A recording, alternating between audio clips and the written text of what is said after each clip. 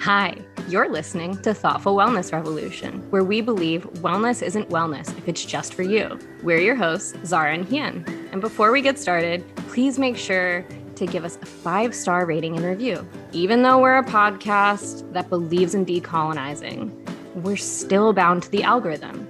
So every little bit that you can help us out, we really appreciate it. And we thank you for all the support. Let's get into it. Hello, friends. Today we're talking to Harpinder Kaur Maan, a yoga and mindfulness educator and the co-founder of the Women of Color Summit from Tongva Land, which is also known as Los Angeles. So Harpinder, what's on your mind today? Well, first of all, thank you both so much for having me here. We were chatting even a little bit before we started recording on how you both connected, and it's been so wonderful to chat about your sort of journey with yoga. But what's been on my mind lately? What's been on my mind is a Instagram post that I saw yesterday, and I can't stop thinking about it, where it said like surrender to your reaction of the reaction. And I was like, what does this mean? And I got like super deep into it. And it was talking about, and I feel like this is something people that are on the spiritual path or the mindful path will resonate with is, we try to become better at how we respond and how we react so that when something pisses us off or catches us off guard, we don't behave badly. And we, start to create that space between that reaction and response. And I know I have found myself, particularly even last week, where I was on hold, like with the call center, I'm losing my patience. And I'm like, oh, like, I'm not supposed to be like this anymore. I'm supposed to be calm. And then had a little bit of guilt and a little bit like, oh, I shouldn't have reacted in that way. And in the post, what it was saying was surrendering to that reaction that you had of the reaction, where it's like that happened. Yes, maybe you behaved badly. And she even put badly in like air quotes. Maybe that doesn't mean anything like that. And it's like surrendering to, okay, that's how you reacted. There's no reason to like get guilty or shameful about it. And it's just like, that's what it was. You learn from it. And the next time, maybe you do a little bit better. So that's literally been on my mind since yesterday. It's all I can think about. And it's been helpful. It's been like a helpful reframe to have. Wow, thank you so much for sharing that. Like when you first said that line, it was like blowing my mind too. I was like, whoa, what does that mean? It sounds so meta. But when you describe it, I'm like, oh yeah, it sounds like you're talking about something that we could all use like a reminder of, which just to Mm, basically have grace for ourselves, right? Like to have grace for mm, ourselves and compassion for, some of the maybe quote like bad behaviors or quote bad feelings we might have because we're human. mm. So yeah, thank you so much for sharing that, and thank you so much for being here. Zara and I, we said this to you earlier before we started recording that when we first started with this podcast, we were always thought like, oh yeah, one day we're gonna get the girls from the Women of Color Summit to like talk to us, like we're just like hoping to have you on, and you had reached out to us, and I just want to say like thank you, and also to say that you are the first person who has reached out to ask to be on the podcast, and we love that. Like I love the fact that you said like, hey, I'd like to be on your podcast. I'm thinking like, yeah, thank you. Thank you for like knowing that you have something really cool to contribute in this conversation or these Mm. conversations that we've been having. But yeah, so we kind of just want to start to ask by wanting to know a little bit more about your work. Can you tell us a bit more about your work and all the wonderful things that you do?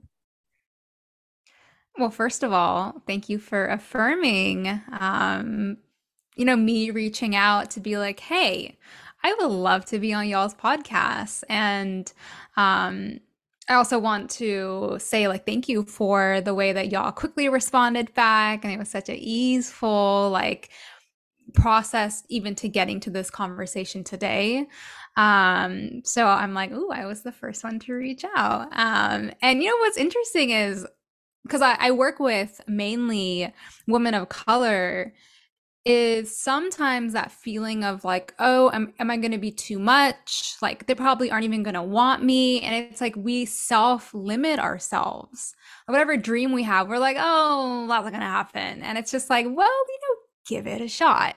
And I also want to say, like, there's systems of oppression and other things that also cause us to self limit in that way. So for me in my work, it's all around helping women of color, people of color reclaim their power, tap into their intuition. And it's like the thing that you really want to go after. Like, what is it?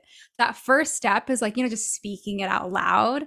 I feel like so many of us have these dreams that we keep like shoved down, super secret, or we don't even want to reveal it to ourselves. And it's that first step of like, let's create a safe space where share your dream with me. Like, let's have that be affirmed and seen and heard. And so, yeah, that kind of led into some of the work that I do. Is I do work with primarily folks of color.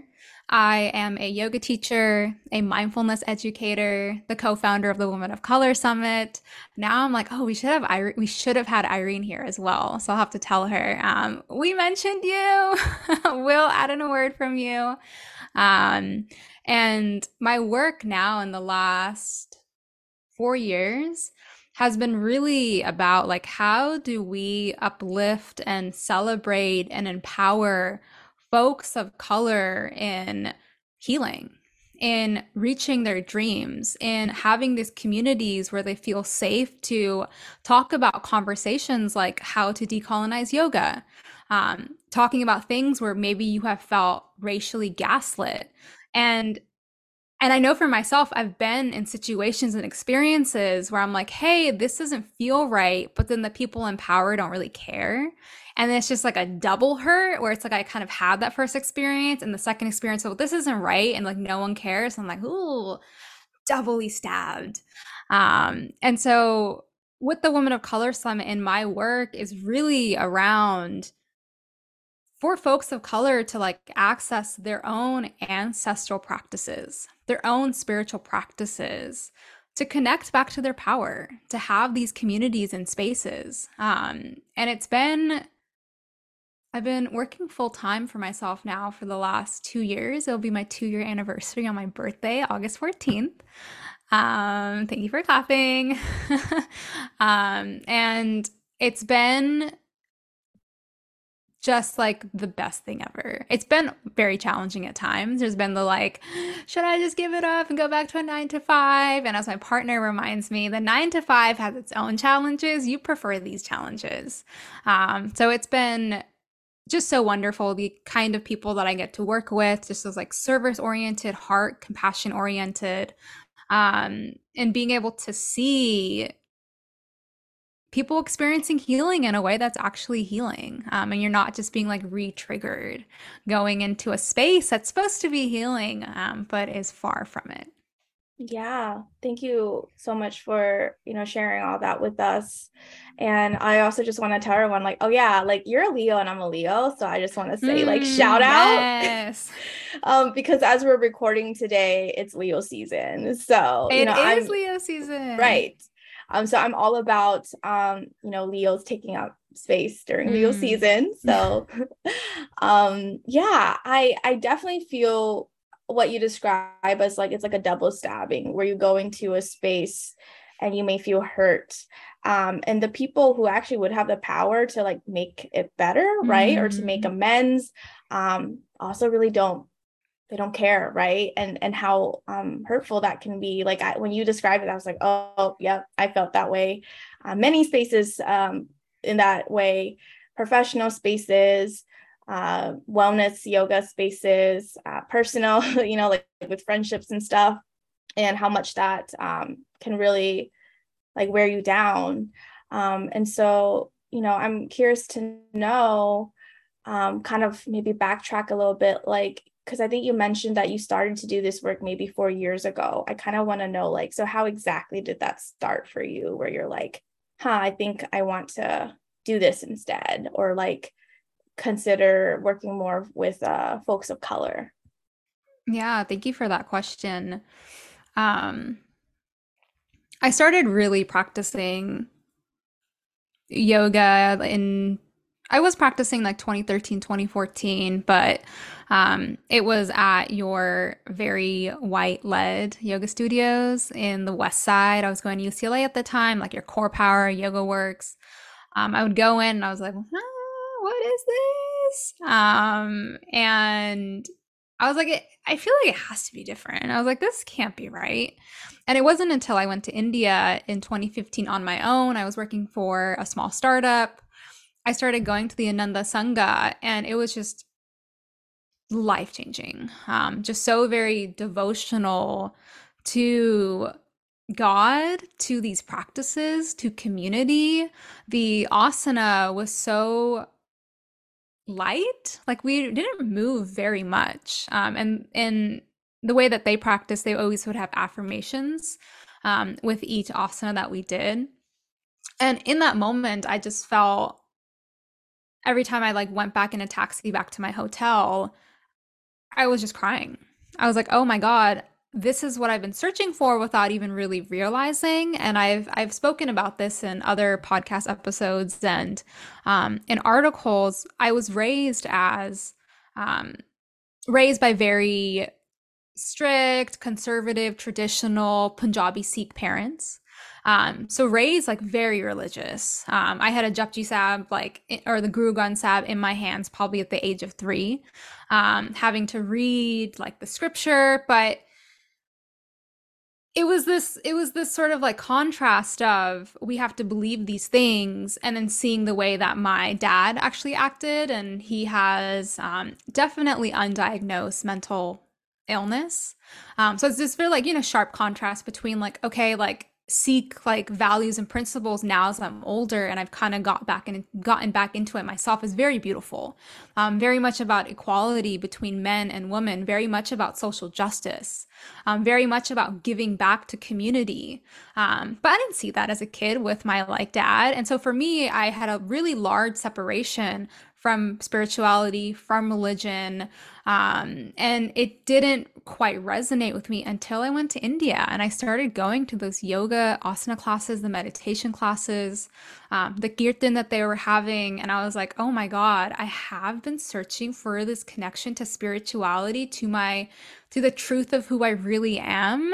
And instead, I've been blinded by capitalism. I've been blinded by like being on the rat race of trying to achieve, which feels empty. And that completely changed it for me. From that moment on, I continued practicing at the Ananda Sangha when I came back to Los Angeles. I ended up moving to Australia, and it was in 2018 I got my 350-hour training. And I remember walking, I will never forget this moment. It was just so visceral. I was walking it's 7 a.m. I get off the bus. I'm like walking down like the Brisbane like city center.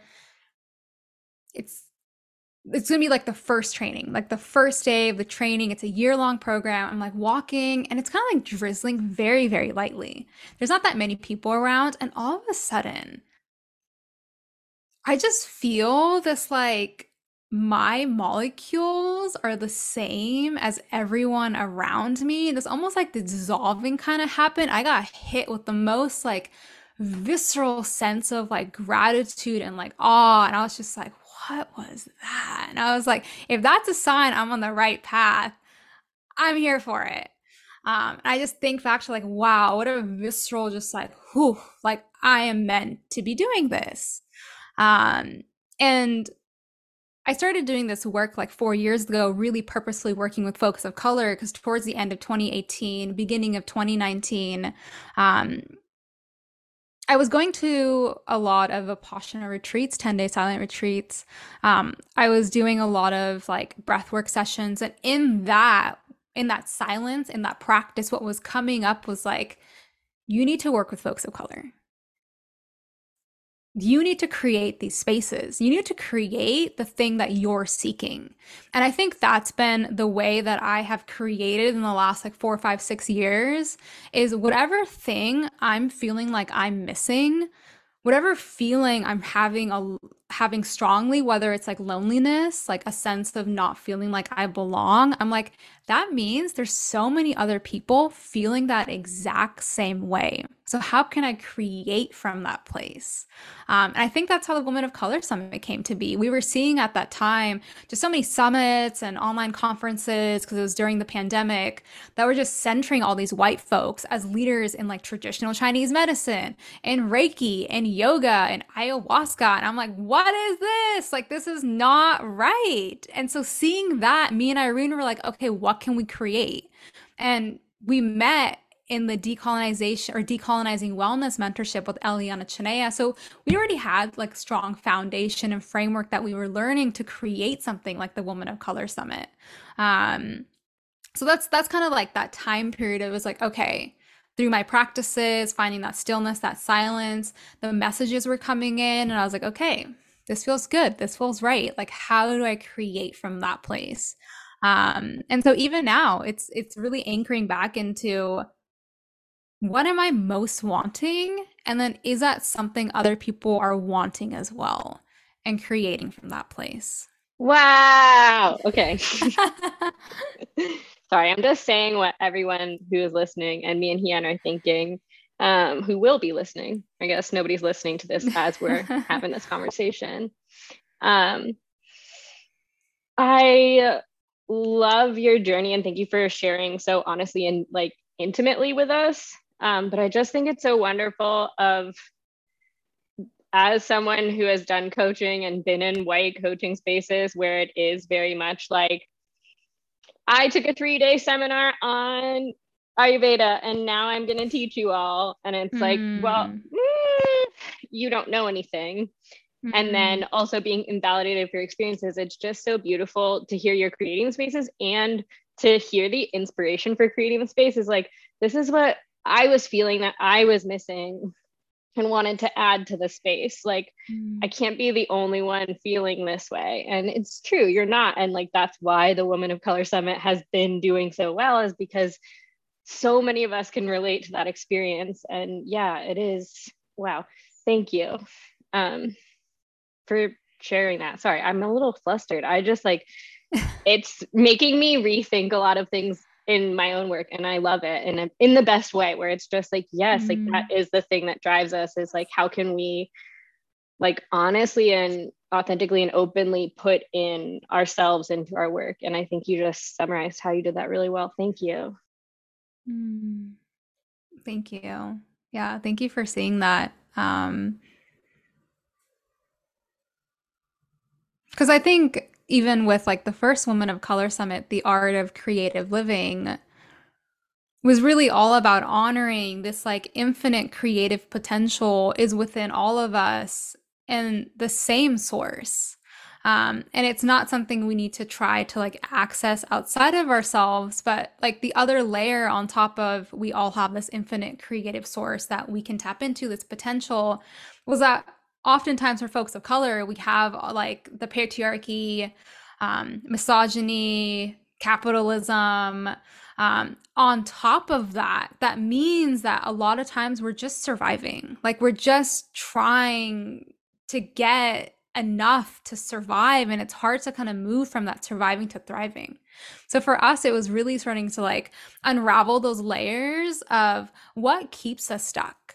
Like, what keeps us in those same sort of like patterns of, I can only get enough just to survive. Like, I don't even have time to tap into my creative potential to even thrive.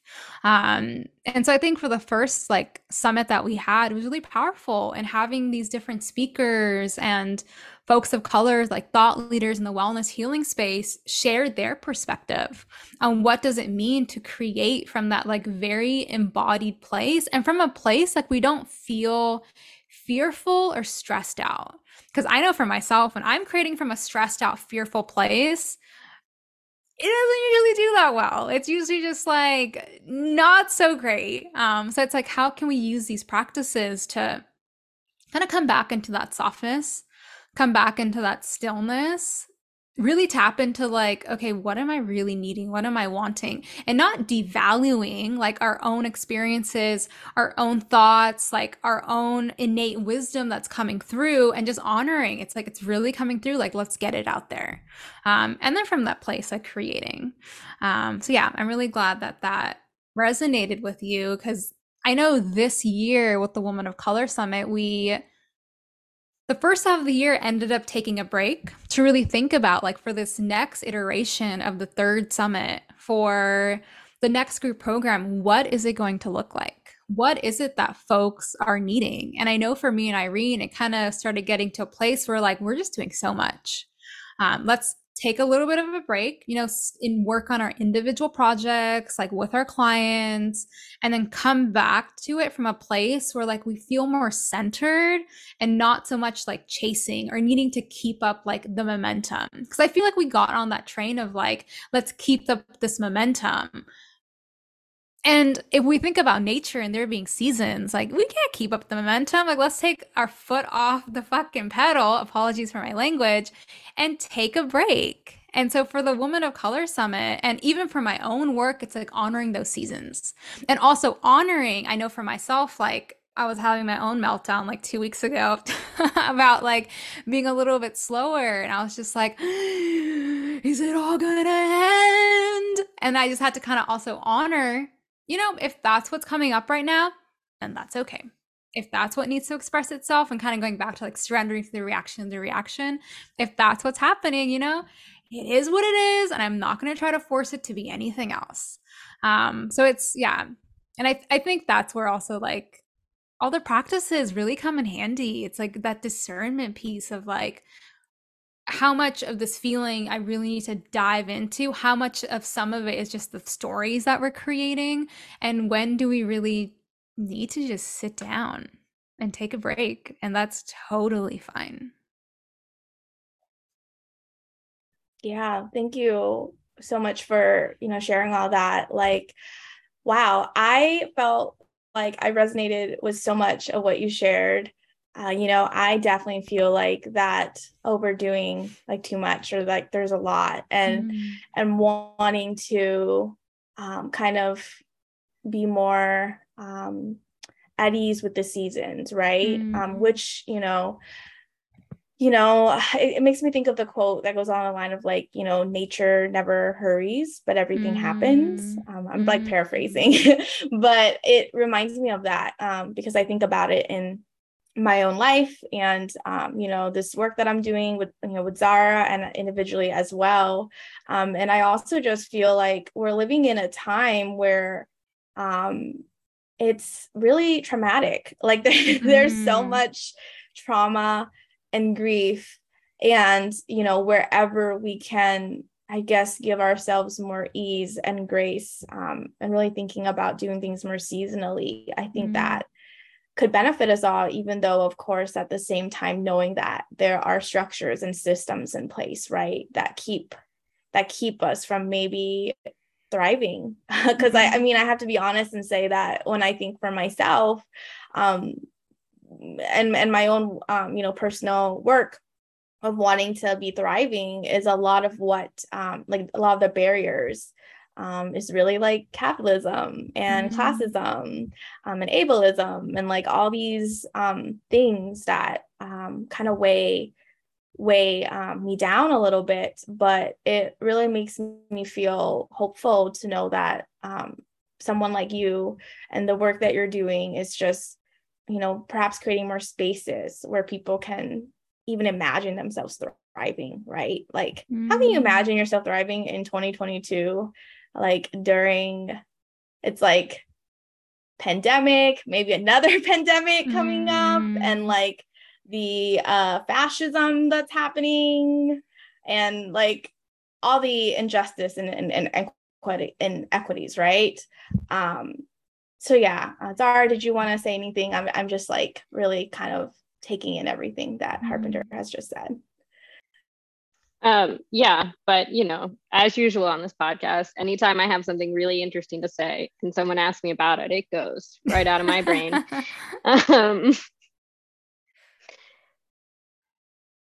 It's funny that you mentioned the reaction to the reaction of time moving slowly, and this is off topic because my brain.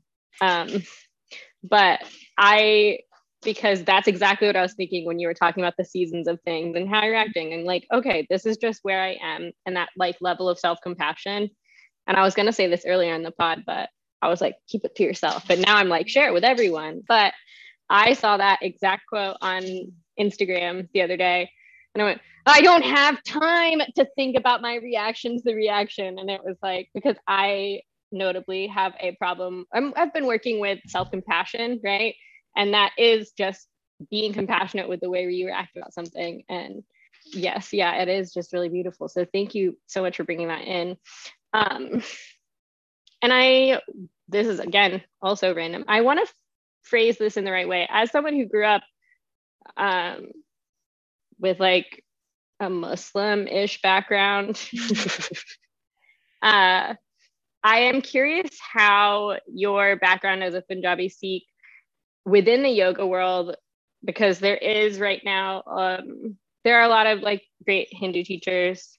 There are also some who believe it is strictly a Hindu practice. And I'm just curious how your upbringing, maybe as a Punjabi Sikh, has impacted your work as a yoga teacher, and maybe like that decolonization of your work in yoga. Yeah, I mean, there is so much to unpack there. And where I will start with this is one of my teachers, Prashad Rangankar, who is amazing. Anyone who is interested in yoga, on the path of yoga, I would definitely recommend checking him out. He always has like wonderful courses that he does. But in a course that I did with him maybe a few months ago now, he had this like timeline listed out on like the history of yoga. And he laid it out based off of like the religions of that time of Buddhism, Jainism, Sikhism, Hinduism. And the way that he explained it is like yoga came out of these four religions. It came out of these four religions and has this like timeline of how it overlaps with everything. And I think the core thing that he was talking about there is that these religions have a lot of their ideologies, the values that are very similar. That belief in the karmic cycle being common across all four of them.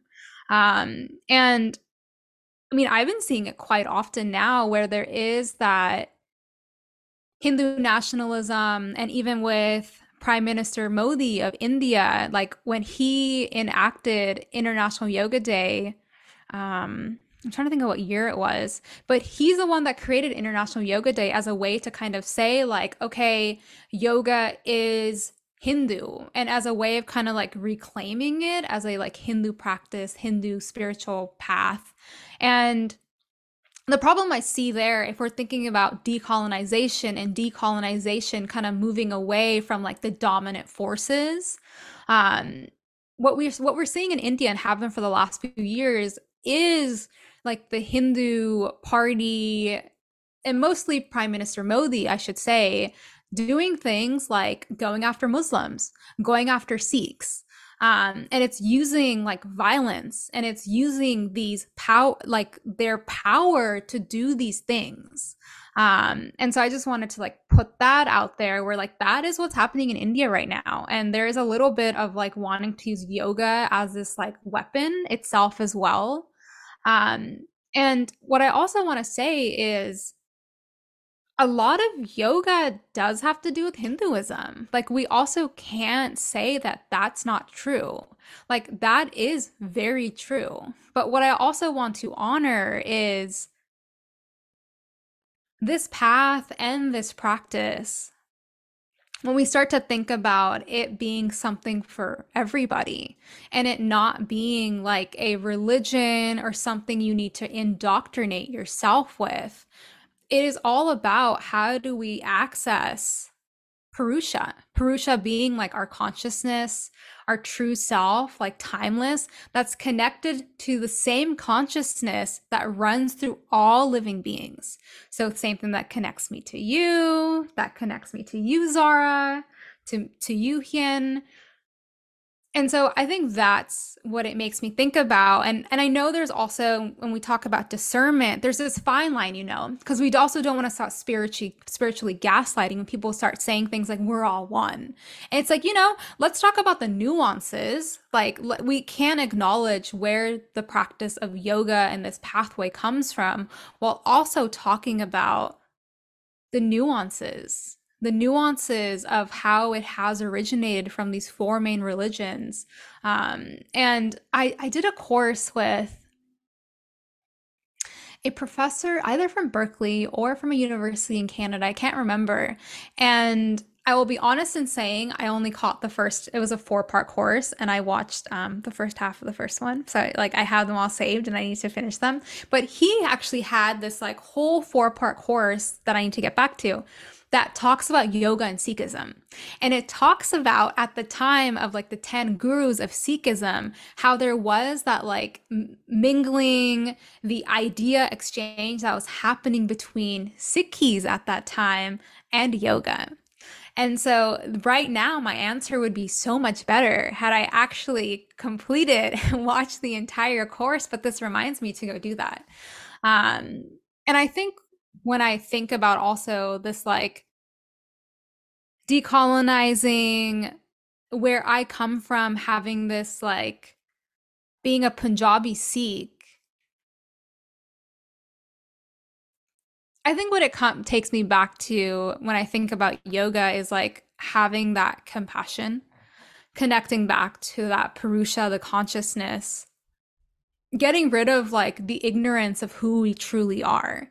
And that kind of goes along with like moving past just like this individuality, like this is who I am. And that kind of goes into some of that Western, like hyper individuality, like this is who I am, this is my job, this is how I've succeeded, to like shedding some of those layers and wanting to be more community centric.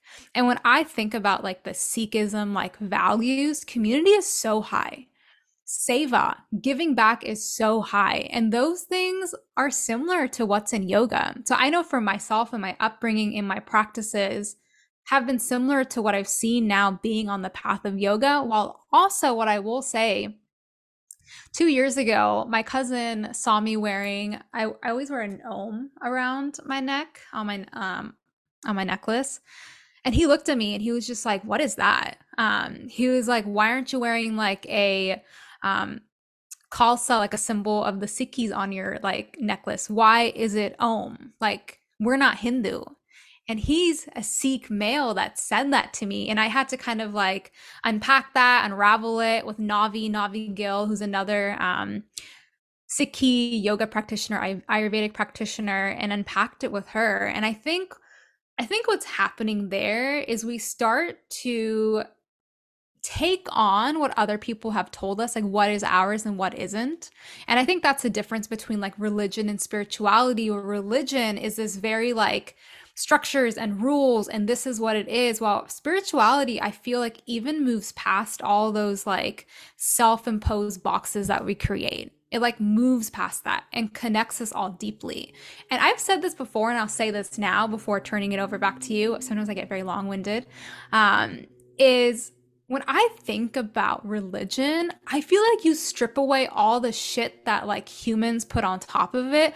All the ideas are the same. It is truly about being a good person, giving back, that there's a higher power. How do we come back to faith? How do we surrender? And instead we use these like, I'm this religion, so I am different from you. And we create all these like false separations. And it's like, at the end of the day, I'm you, you're me, and it's all the same shit. But it's like we keep wanting to separate ourselves. And I think that's becoming even more and more prevalent into this year with Russia and Ukraine and like all these things that are happening. There's so much separation. And if I pay too much attention to the news, I can definitely feel myself moving from that faith to fear. And my practice is, how do I keep coming back to faith? How do I keep coming back to trust? Because there are some scary things happening right now, and we need to be aware of it. In Buddhism, what they teach is like really touching, feeling that suffering, but not getting swept up in it. So the practice is, how do we actually view all of that and not get swept up in it, come back to our practices. So that was a very long-winded, kind of all over the place answer, but I hope that answered some of it. Yeah, thank you so, so much for sharing that with us. And I agree. Yeah, I think it is a continuous practice of finding that balance between faith and fear, and like being aware of what's going on and not spiritually bypassing, while also not falling into like the panic of individualism, almost, of like, I can't fix this. What am I supposed to do? I can't do anything. We're all fucked or whatever. So yeah, thank you. And I want to be mindful of our time. So I do want to ask you the question, which we ask all of our guests, is what's one thing you want to see more of in wellness, and what's one thing you want to see less of? And that can be specifically in your field or whatever you feel called to talk about.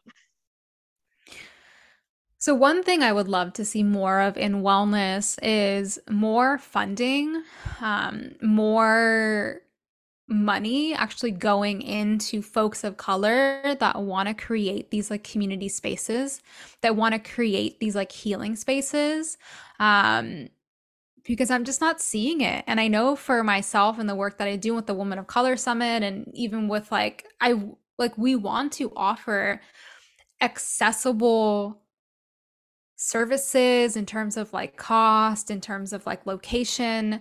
And we have applied for so many grants. Like, we've done a lot of different things. And time what we see is like, especially I guess we're talking about like VC funding, is like, are you an app? Are you a tech thing? And I'm like, can we, like, everybody, let's get together, let's like change our priorities.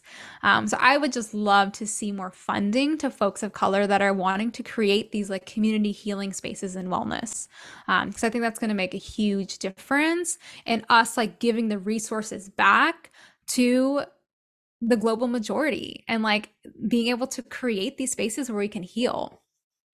What do I want to see less of? Oof, do we have another 6 hours?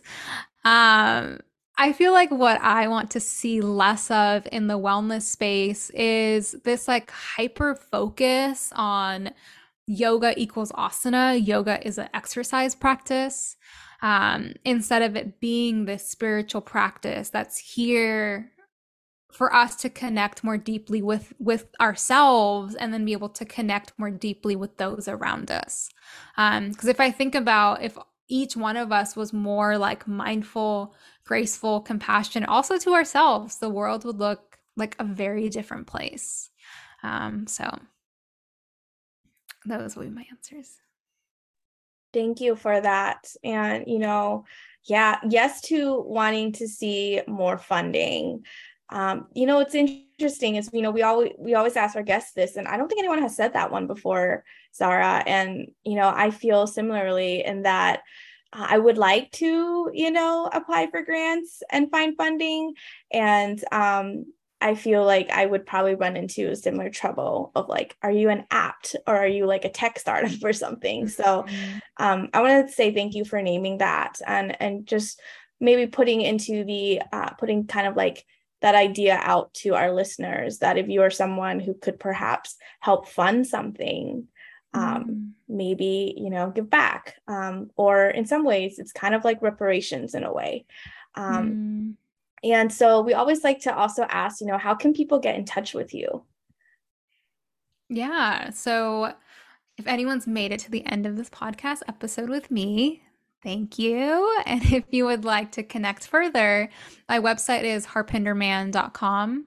I'm sure this will also all be in the show notes in case you need the spelling of anything.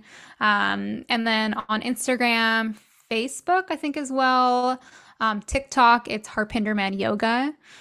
Please follow me, send me a message if you hear this episode. I would love to hear your thoughts if you have any questions.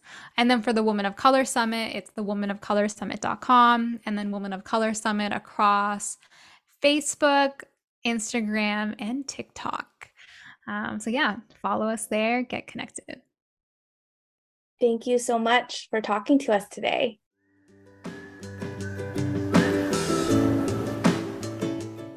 So this is now our post interview after we talked to Harpinder, and that was amazing. I love her. Yeah, Zara, what are some of your thoughts on the conversation we had? Well, all of our listeners will be happy to know that I have started taking notes during these interviews so that all the thoughts I have aren't outside of my brain by the time we get to this part. Yeah, no, I said this in the bonus episode, and you guys will get a little sneak peek of that. Look, talking to Harpinder was like a warm chocolate chip cookie in the sense that like the conversation was like gooey and familiar, but also like something you've not had before, in the sense of like, I've not had that conversation with her before. And every chocolate chip cookie is different, but like wonderful. And yeah, it just like left you feeling that feeling of like comfortably filled, like fulfilled with something that nourishes your soul. I'm not talking about cookies and nourishment because this is I'm so sorry, everyone. I'm trying to like rush so I can mute and tell the dog to stop. Yeah, my dog has thoughts too, and she loves it. Okay, hold on. Yeah, no problem at all, Zara, because I'm just in the background like laughing because Zara's dog in just about every podcast recording likes to get Zara's attention. And it's like I can't argue with that because she's a sweet little doggy, even though I know Zara's like, hey, I'm trying to set boundaries with you here. But yes, absolutely, to what you said.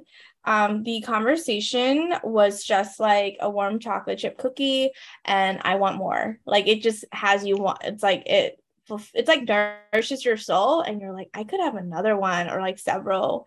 And I feel that way about Harpinder, where I could probably have many more conversations with her.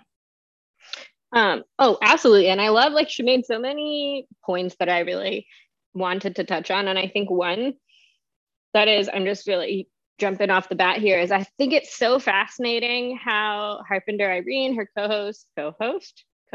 collaborator of the Women of Color Summit, how they met through another, I don't know, we'll call it training. I don't know if it was a training or like a group. And that's how we met. And I do think, and she talks so much about the importance of like, if you don't feel included in a space, if you're not in a space, or if there's not a space that is the space you want to be in, create that space. And I think it's such a reminder that yes, we need to be doing that. All of us, people listening to the podcast, if there's something that inspires you, start that space, because it's creating the containers for people like us, people for like Harpinder and Irene to meet and create other things and more containers. Like, this is how we create the space. And I think it feels a bit like revolutionary joy, in the sense of like finding people who share the same vibe with, who you want to connect and create with. And I think I'm not like the person who came up with this, but because I'm sure a lot of other people are saying it, it's like, on the left, we need a vision for what a future could look like. And having these spaces, even if it's not a full vision for the future, having these spaces where like people of color are meeting and having the facilitation and capacity, or the space for facilitation, and the capacity to like connect and be intimate with one another and build these things, is what makes the space for that joy and for that collective future to come forward. Yeah, I absolutely agree with that. And I feel like, there can never be too much of that, I guess, because I just feel like, okay, like, I'll be honest. I may have said this before already in another podcast, but I am somebody who often feels despair and grief of some sort, think about like joy. I feel the opposite of that quite a bit. Just grief and hurt and pain and numbness as well. And I honor that about myself. I honor all the feelings I have, but I definitely feel like when I am in these spaces, when I am in these containers, when I am doing this type of work and helping to facilitate and further like add to the conversation with Zara, with people like Harpinder, you know, with our other guests, I do feel that revolutionary joy. And it feels very natural. And that's just why I feel like there could never be too much of this kind of thing. And it is interesting, yeah, that she did say that she did meet Irene in a program, and we met in a program. We met in Susanna Barkataki's training in 2019. Yeah, it's just so interesting, like what can grow out of just like a chance meeting, because like I don't think either of us predicted that we would be doing this now, right? I never like the day I met you, I didn't think this was going to happen, and that I didn't know that I would love you so much. You know? Yeah, I know. Well, and at first, I remember the first week of yoga teacher training when they were like, yeah, this is Hien, she's on the laptop. I was like, that is a wild level of commitment to like come to this training virtually. So at the time, Susanna did her trainings in person in Florida, and Hien was a pioneer of the virtual yoga teacher training. And I was like, oh, like it sucks she's not here. I won't even really get to know her. And we did a little bit, but and like every time you spoke or had something to share, I was like, wow, she's so cool. I wish she was here. And then we did actually meet in person at one of the retreat days, and I was like, she talks to me about the Enneagram, and I love her. Yeah, you know what? It's so funny to think, because like I do remember that first in-person meeting with Zara. And so like beforehand, so I just noticed that Zara, you like followed me on Instagram, right? And I like followed you back because I like figured out that you were in the training with me. And like I like followed a few other people in our training at the time. But I didn't really think too much about it, other than I was just like, who is this girl? Like, you know, I was like really looking like, who is this person? You know, like just being like, why is this person following me? And then I was like, oh yeah, this is someone in Susanna's training. Like they're cool. And then I remember talking to you and just being like, oh wow, this girl is just so like has so much conviction and is so passionate and blunt. And then I found out you were a Sagittarius, or maybe it kind of was like, maybe I had found out somewhere and then felt your Sagittariusness, or maybe I felt it and then found out and I was like, yeah, it makes complete sense. But I remember you were like trying to ask me about my type, and it was so funny the way I answered, because I was like, well, like I remember trying to sound like I knew what I was talking about, but I did not, because I basically said, because you were saying that you felt I was like, I remember you said that you felt I was like maybe a 5 or a 9. Yeah. And I said like, well, that's interesting. And you were like, oh, like, I think you were like maybe thinking like, oh, so I'm off or something. And I was like, that's interesting, because on like the last time I took the test many years before, I was a 4 wing 5. And I was like, I don't really know what that means. And you're like, I see it. And I was like, oh, okay. and then since then, Zara has educated me plenty on the Enneagram and has just really helped me see it like more deeply. And I do see the both in me, the fourness, and then my 5 wing. So yeah. Yes, absolutely.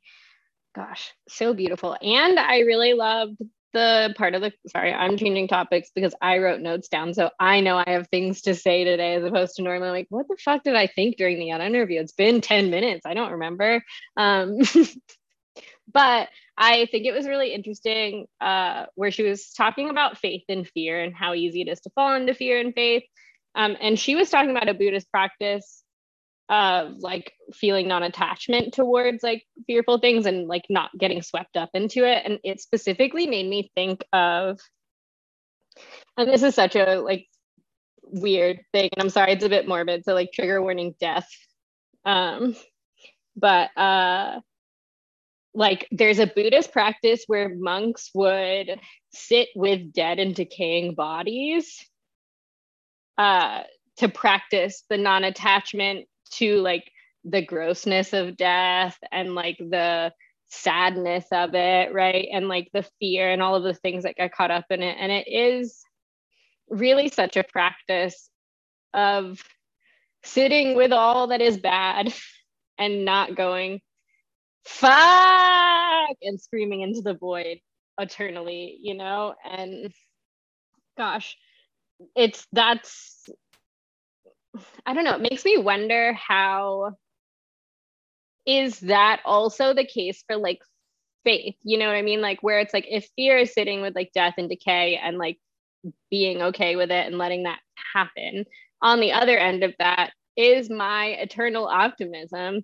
Do I need to like develop a non-attachment to that, where it is like, you like, I think they're like, I guess it's like a form of spiritual bypassing. Can you like spiritually bypass in faith? You know, I don't know. I don't have this thought fully fleshed out because, again, I just took little notes.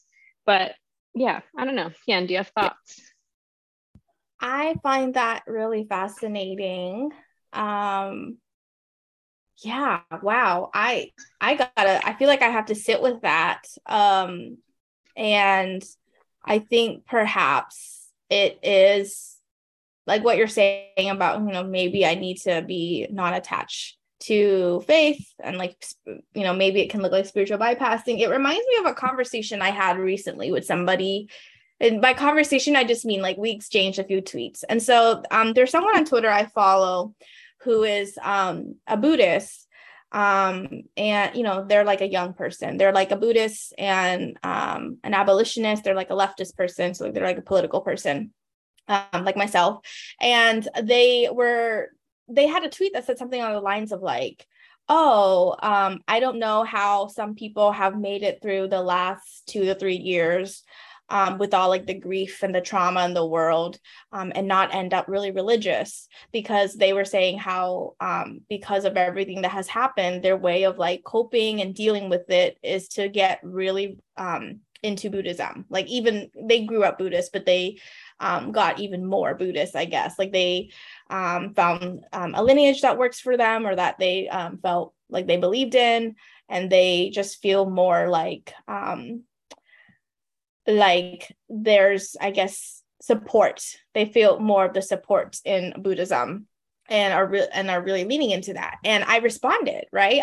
What I said was, I wish I could be more religious, because I find that what's difficult for me is that I can't, like, the Buddhist spaces I've been in, I don't necessarily feel like it's for me, it's either too white or too spiritual bypassing for me in my experiences. Like I mentioned that, but I was saying that, like, but I've always been spiritual. And so I'm like thinking, and I said, like, I hope one day, maybe I can be like you and like find a lineage, or just, feel more dedicated to like a specific practice or path or whatever.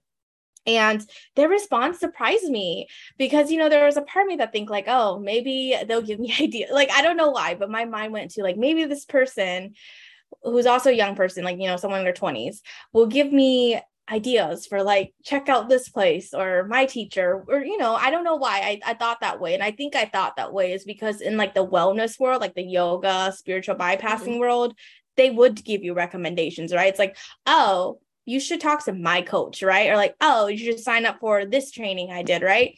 But instead they said, oh, that's totally fine. Like, they said some of the lines of like, it's there's like merit in not being attached to any certain path as well. And that it was a good thing that I was already spiritual, and that, some of the things that I've learned along the way will count, right? Will quote count, so to speak, in terms of like Buddhism and accumulating like merit. And so I don't know, that was what came to mind as you were sharing that, because I kind of feel like sometimes I wish I did have more faith. Yeah, no, thank you for sharing that, because I struggle a lot with that as well. So I grew up, I say Muslim-ish, for reasons I don't feel like getting into right now, but also like my grandfather was a Buddhist and did Buddhist prayers until he died. But he converted to Islam because it was popular in the area, and it was a way for upward social mobility, in my opinion, from what I have gathered from that understanding. I didn't meet him, so obviously I can't know for sure. But like, so I've always struggled with like, oh, I don't fit into one thing. I need to find one lineage or one practice, and that'll be a thing. But I think that is very much there is something special in not finding a specific path. And I think that's kind of where the struggle with faith versus fear comes in, where like it's really easy to have faith when you have laid out directly in front of you what faith looks like and how to have faith and where you go for faith. And I think when you are more on a, I fucking hate how goddamn co-opt this phrase is, but when you're on a spiritual journey, I'm so embarrassed by that statement. I'm so sorry, everyone, but I can't think of better words in this moment. But like when you're on that spiritual journey, it's hard to keep the faith all the time because you don't necessarily always know what you're getting from it, where you're going to get it and where it's coming from and stuff. But I do think when you find it and like create that space for yourself, there is like,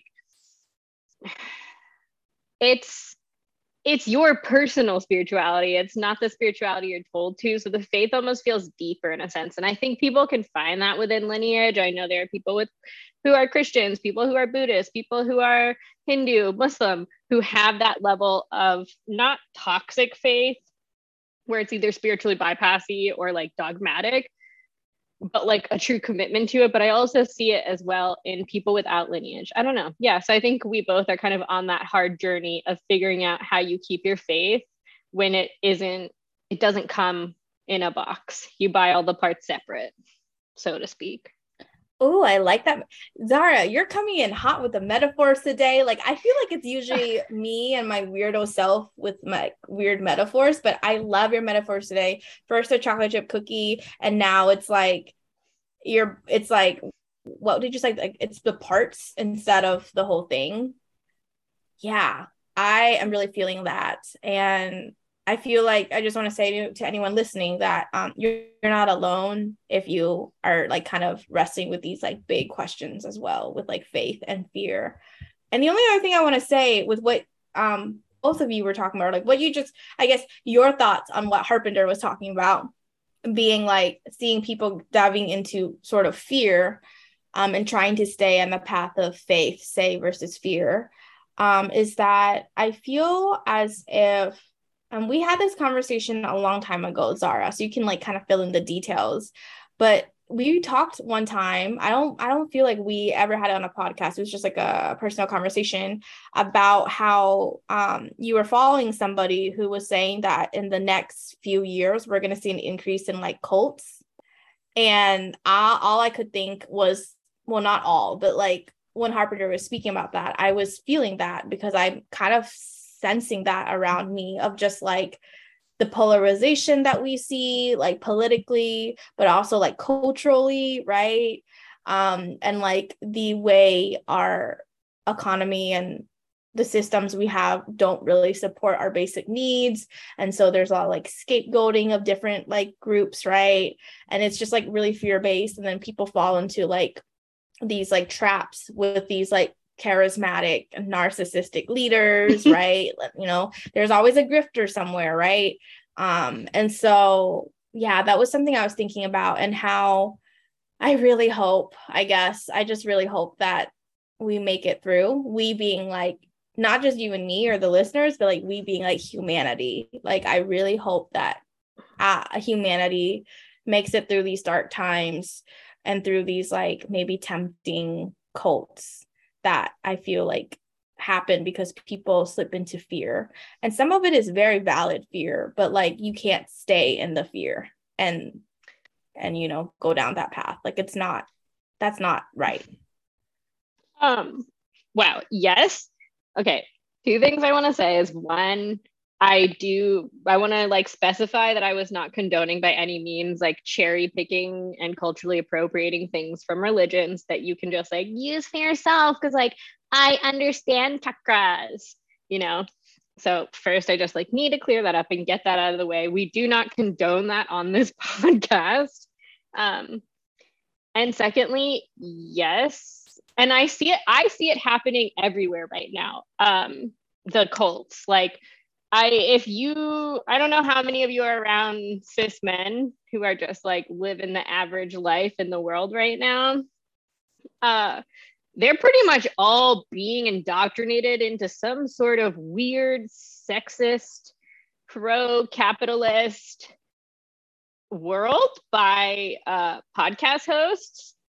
Yeah, it's like fucking weird shit going on right now, but like also within spiritual communities, because anytime you see fear, it's so easy to grab people and say, oh, I have the way. Look at the coaching industry. Oh, do my 5 steps and you'll make $3,000 a month. Do this and you can quit. Do this and you'll find love. Do this and you'll be skinny forever and you can eat potato chips all fucking day. Like, it's lies. It's all lies. But when you are fearful and you're like stuck in diet culture and you're like, oh my God, if my body is not a fucking weird thing that I sculpted like Kim and Khloe Kardashian, then I must be broken, you know? Okay, I guess I need to do this weird thing where I can eat chips all day, but I'll never gain any weight ever again. You know, like you fall into those things because it's easy, because that's fear. And this is where I hope I don't have spiritually bypassed optimism, but I think right now we're building a new world. And I think it's really easy to build furniture when you have instructions for it. Oh, you're running another metaphor. It's really easy to build furniture when you have the instructions for it. But like, so it becomes a lot less harder to see or like build that furniture when you just have a picture. And like right now, we don't even have a picture, right? We're just trying to build furniture. So of course we're going to like put some wrong pieces together. And I mean that collectively, and I mean that individually. And that's why I think this is what I come back to is like my thing that I think will help a lot of us have faith is I think we all need to be picturing what the fuck we want the world to look like when this thing is done. You know, it's not if we're going to get to the other side, it's what do we want it to look like when we do. Yeah, I agree with that. Of course. I mean, I feel like the idealist in me definitely agrees with that. And I don't think that you are being like spiritually bypassing with your optimism because we need that. Because if all of us were nihilists, and I say this as somebody who has nihilistic tendencies, and like I often, it's kind of funny, like I often go to like therapy, and a lot of, well, I would say within the last year or so, a lot of the conversations I've been having in therapy is not as much around like interpersonal me and relationships. Sometimes it is, but a lot of it is about like the despair and depression and grief I feel with the state of the world. And I will like, you know, laugh with my therapist when she's like, oh, you're like casually nihilistic. And I'm like, yeah, I am. And then I come to the next session like, hey, I'm nihilistic today, you know? But like, we can't all be that way. And if you are that way like me, that's great. But, you know, there is a place for this type of like hope and optimism and faith that you speak of, Zara. And even though I say I'm casually nihilistic, sometimes I also have a lot of that hope and optimism because I think it helps me to keep moving forward towards the visions that I have. Absolutely. Well, and that's like the thing is, I think we're all in a state of casual nihilism all the time. And I think that's by GOP design on some level, because like when we know as trauma practitioners, we know this. What can you not do when you're in a state of survival? You cannot think about thriving. You can't think about all the possibilities that your life could have. You self-limit. As we talked about with Harpender, is like you self-limit because you're like, I can't even get there. I'm just trying to survive. And I think it's easy to fall into casual nihilism. Obviously, we need a level of casual nihilism because, yeah. Otherwise, we might all just, not make it to the end of the week in one way, shape, or form, one way or another. But like, it's coming back to, okay, I can't do it. Like, it's because that leaves you in a place of like, I have no control, and we need to figure out like how we have control in our own lives. And I think if we know what we're working towards, if we have an idea of what we're working towards, if we can see a picture of what the furniture looks like, we can figure out how to put it together. But if you're just looking at a bunch of wood panels and screws, you're going, I don't fucking know what this is. It could be a bed frame. It could be a dresser. I could be building a fucking shelving system. I don't know. Yeah. So I don't know. It's okay if you're feeling that way. And it's also important for you to find space to find that faith and figure out what it is that the world is going to look like for you. Because, you know, we can't have an episode where I don't stand on a soapbox and tell everyone what I think they should do. You know, that's just this apparently what this podcast is. I'm so sorry. No, I don't think you should be sorry. I think that, well, first of all, people know they don't have to do anything that we say or suggest or what our guests say and suggest. But secondly, like, you know, you're asking really provocative, or not provocative, but like thought provoking.